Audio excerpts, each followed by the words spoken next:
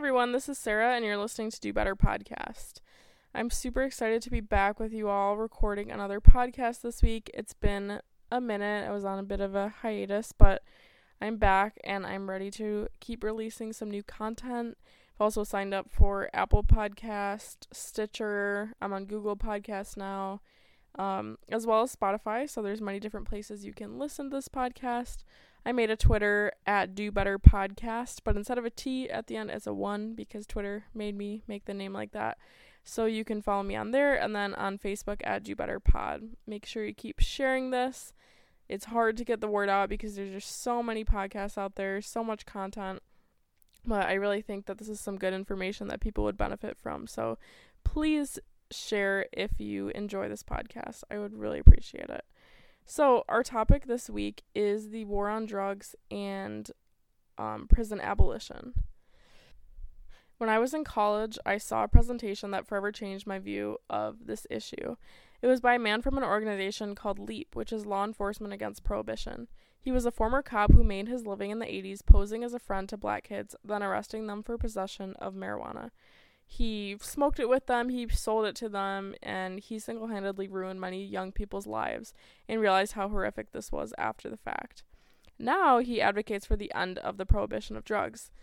He has many reasons, including the fact that the prohibition of anything has never been successful and has only driven the creation of a dangerous black market, the fact that the drug war targets people of color in low-income communities, and the fact that the drug war has been largely ineffective at ending drug-related issues. It's been a massive waste of money, time, energy, resources, and it's done a lot more harm than it has benefited anyone. On their website, LEAP says the war on drugs has caused a multitude of today's problems, including human rights abuses, police militarization, poor police-community relations, racial disparities, wasted tax dollars, prison overcrowding, wasted police resources, violence toward officers, unsafe communities, homelessness, turf wars, gangs, barriers to pain management, reduced workforce, tainted drugs, civil asset forfeiture, over-incarceration, and overdose. As I dove into other resources like the Netflix documentary 13th and Michelle Alexander's book The New Jim Crow, I saw all the evidence pile up.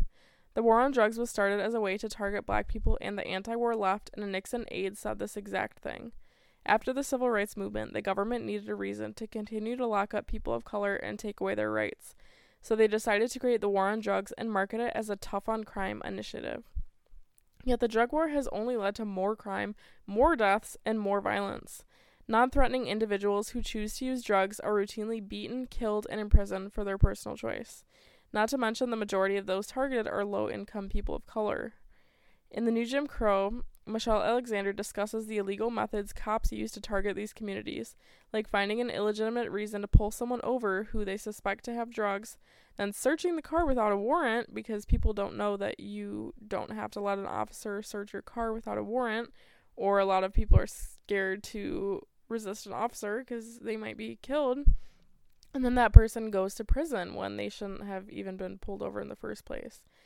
There are even incentives for cops to arrest people and seize their property, and in some places the cops can keep the seized assets and get financial bonuses for these kinds of arrests. Studies show white people use and sell drugs at a higher rate than people of color, yet face far less consequences. I fully believe it is a personal choice whether someone wants to use drugs. The pharmaceutical industry commits far more harm, and yet the government allows this monster to run and ruin people's lives by knowingly giving them an opioid addiction for profit. I highly recommend watching the new episode of Patriot Act with Hassan Minhaj on Netflix. It's really great. All the episodes are great. This last one talked about fentanyl and how it is now the new issue with the opioid crisis. And the fact that fentanyl is being laced with heroin and with these prescriptions that people are being given. And so people are overdosing when they don't even know that they're taking fentanyl in the first place. So that is a huge issue as well.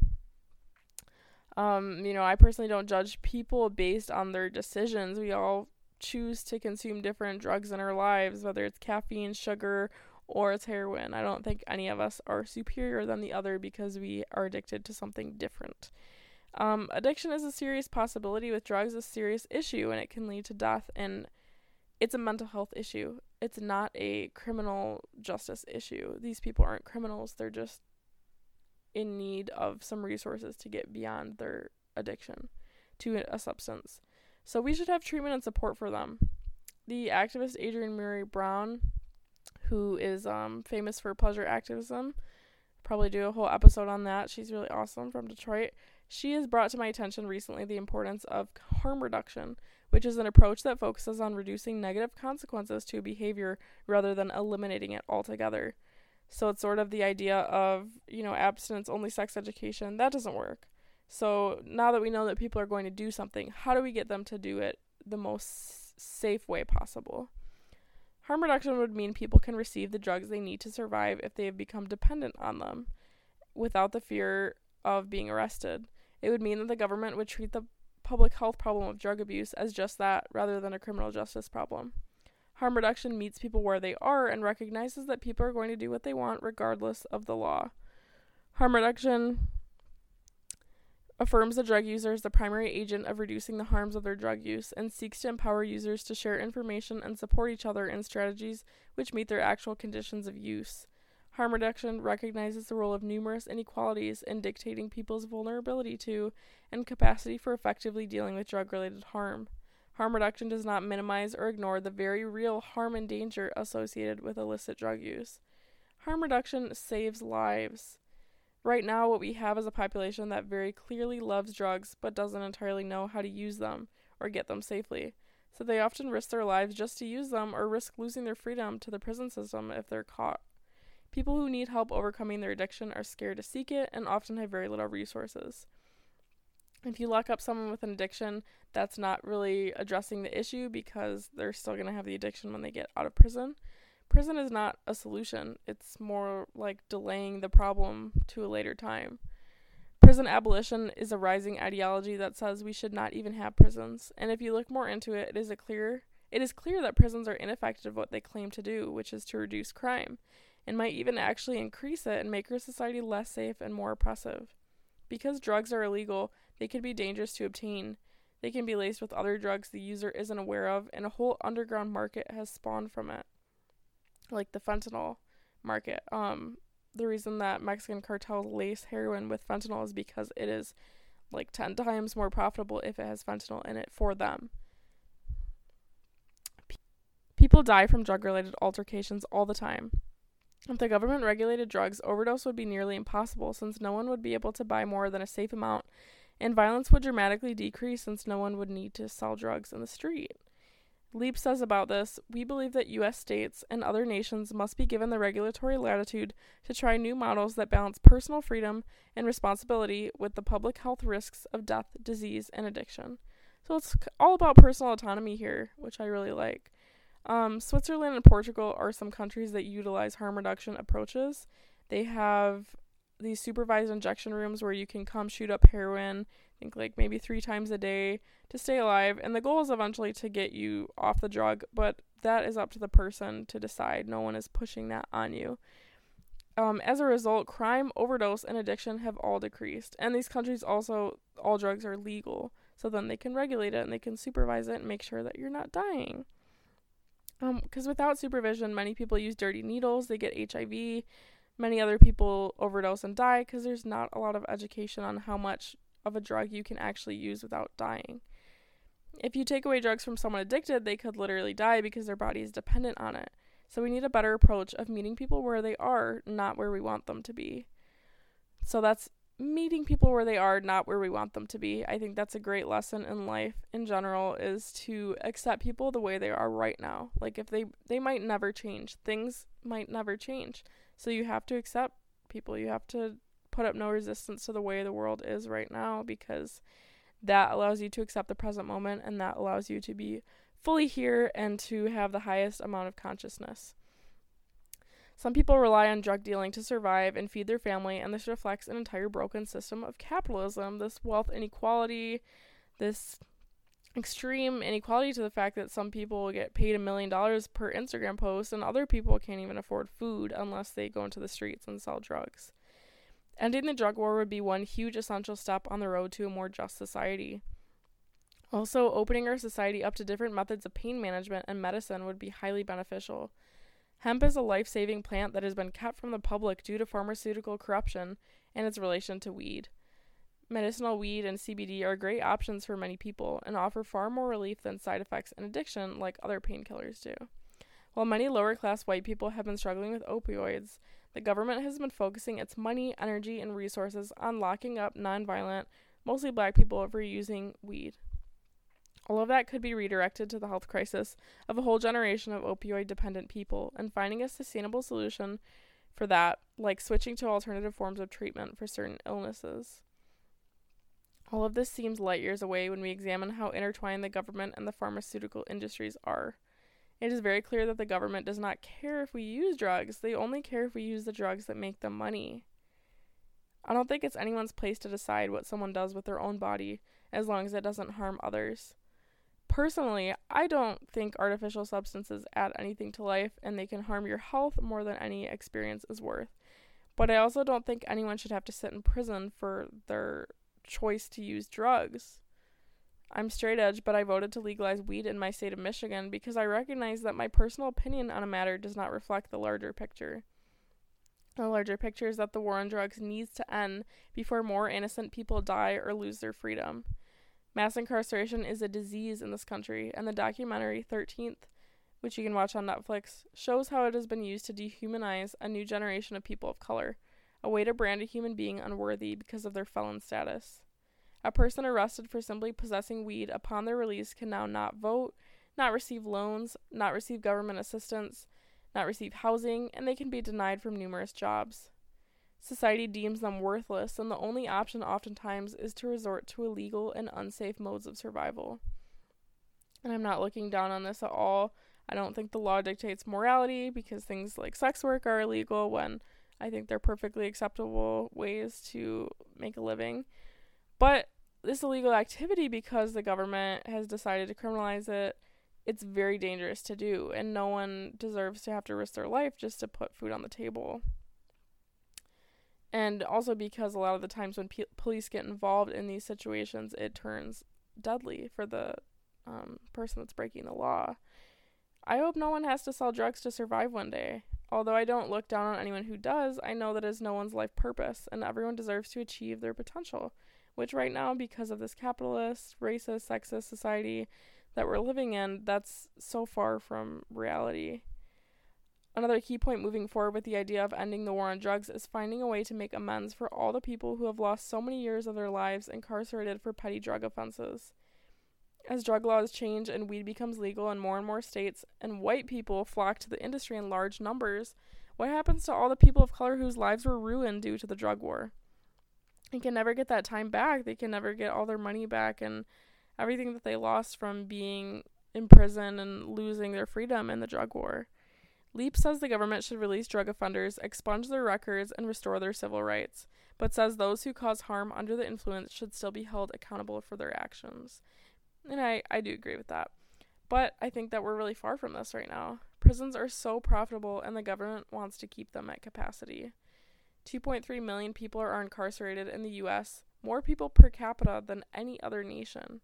451,000 people are locked up for nonviolent drug offenses on any given day, which is about 20% of the total incarcerated population.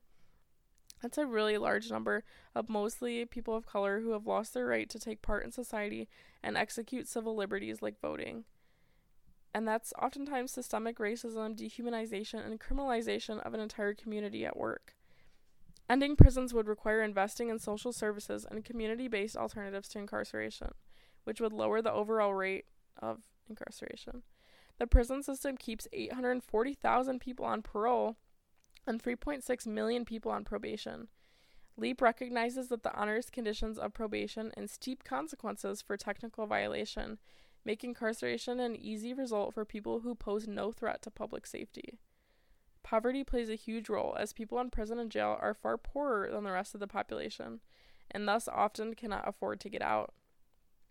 The median felony bail bond amount is $10,000, and that's the equivalent of 8 months' income for the typical detained defendant.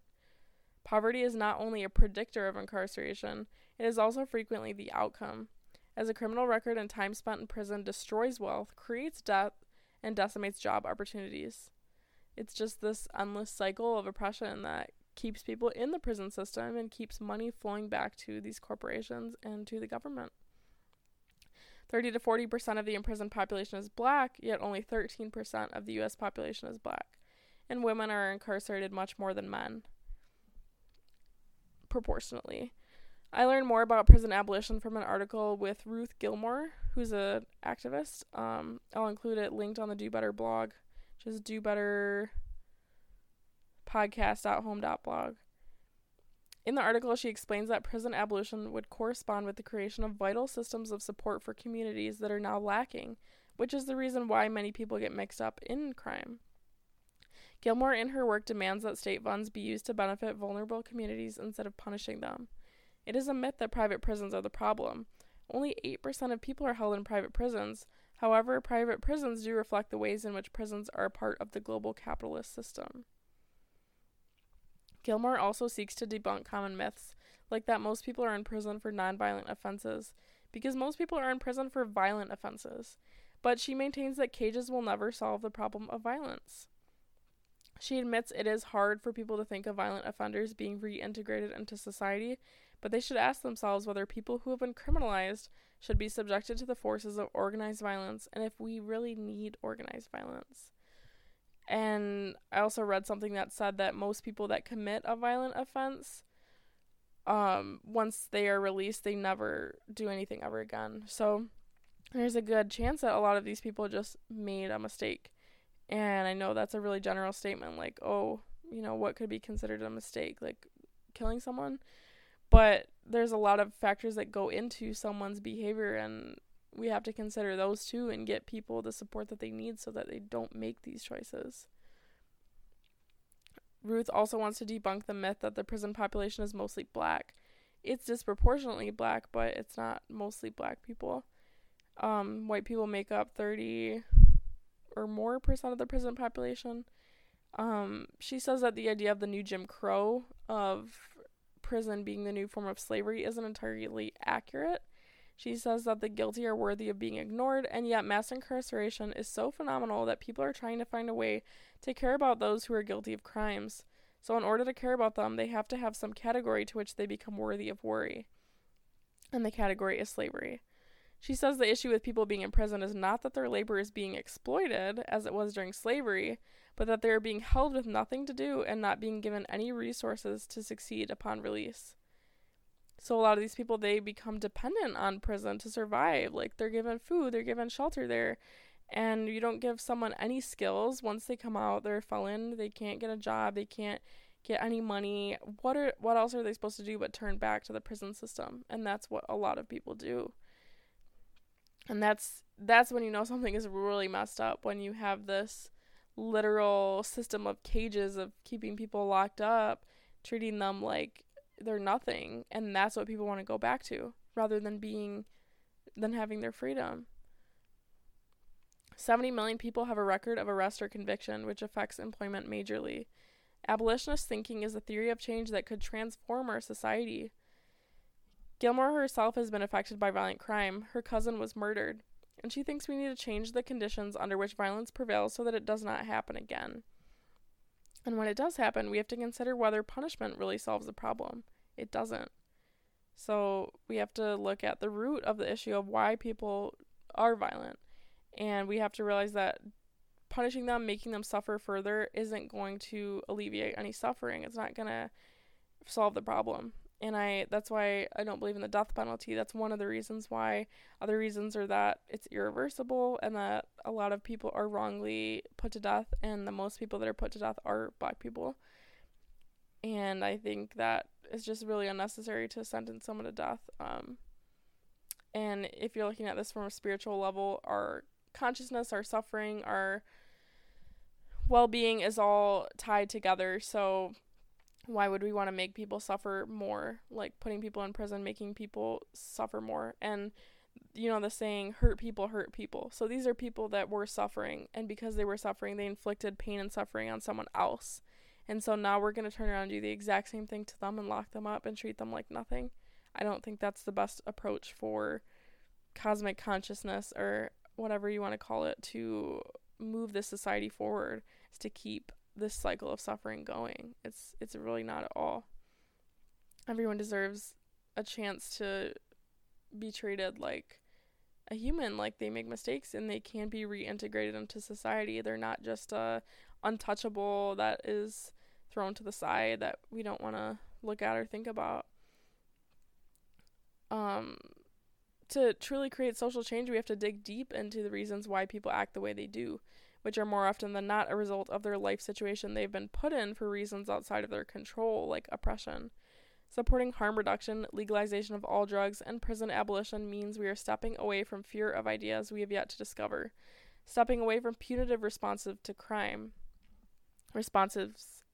which means punishment, stepping away from generalizing someone's life and classifying them based on their past actions, stepping away from judgment and shame for personal decisions and towards education and counsel, and stepping into a society that is a lot safer and functional for everyone. Despite the fact that I abstain from drugs personally, I know my life experience is not the same as everyone else's. I know when I did use drugs, I was far less likely to face legal consequences than a person of color or someone in a poor community that's targeted by police. I know I've made my own mistakes, but they weren't caught by law enforcement, and we all have, and we're lucky to be walking free and not to be involved in the prison system. I know we all make different mistakes, yet only some people face seemingly never-ending consequences of forever being branded a felon or a second-class citizen. I know that the current system is not working, and more people die needlessly every day from police violence and community violence linked to activity that should not have to happen in a dangerous way. Because people use drugs and want drugs, and we all know that it's a thing, why is it illegal? Why is it criminalized? It should be something that we can accept, that we can supervise, that we can regulate, and that we can treat just like any other industry. Because you know how many industries are terrible for us and really just not good in general, but those aren't going to go away.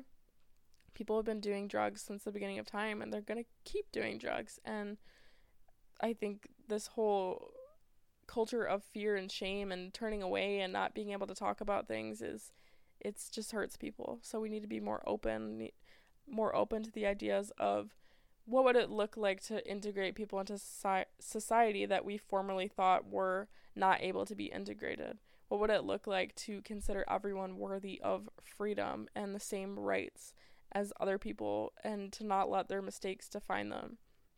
What would it look like to have a fully just society in which people don't have to act out aggression and violence and pain and suffering to survive?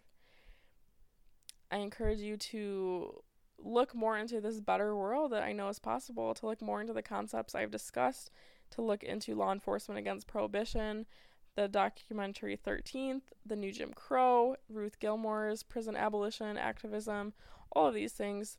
Challenge your former viewpoints on these issues, because I know mine have evolved so much over time, and the more information I read, the more it evolves. And I also want to make sure I get all my facts correct, and so I really do spend a lot of time researching these podcasts, so if anything sounds incorrect to you, please let me know. And do your own research too. Don't just take my word for it. But I will have the articles linked on the Do Better blog, dobetterpodcast.home.blog, where I put the transcript for all my podcasts. Delve deeper into what a fully liberated society looks like. I don't think a country with the highest rate of incarceration is anywhere close to this idea of a fully liberated society.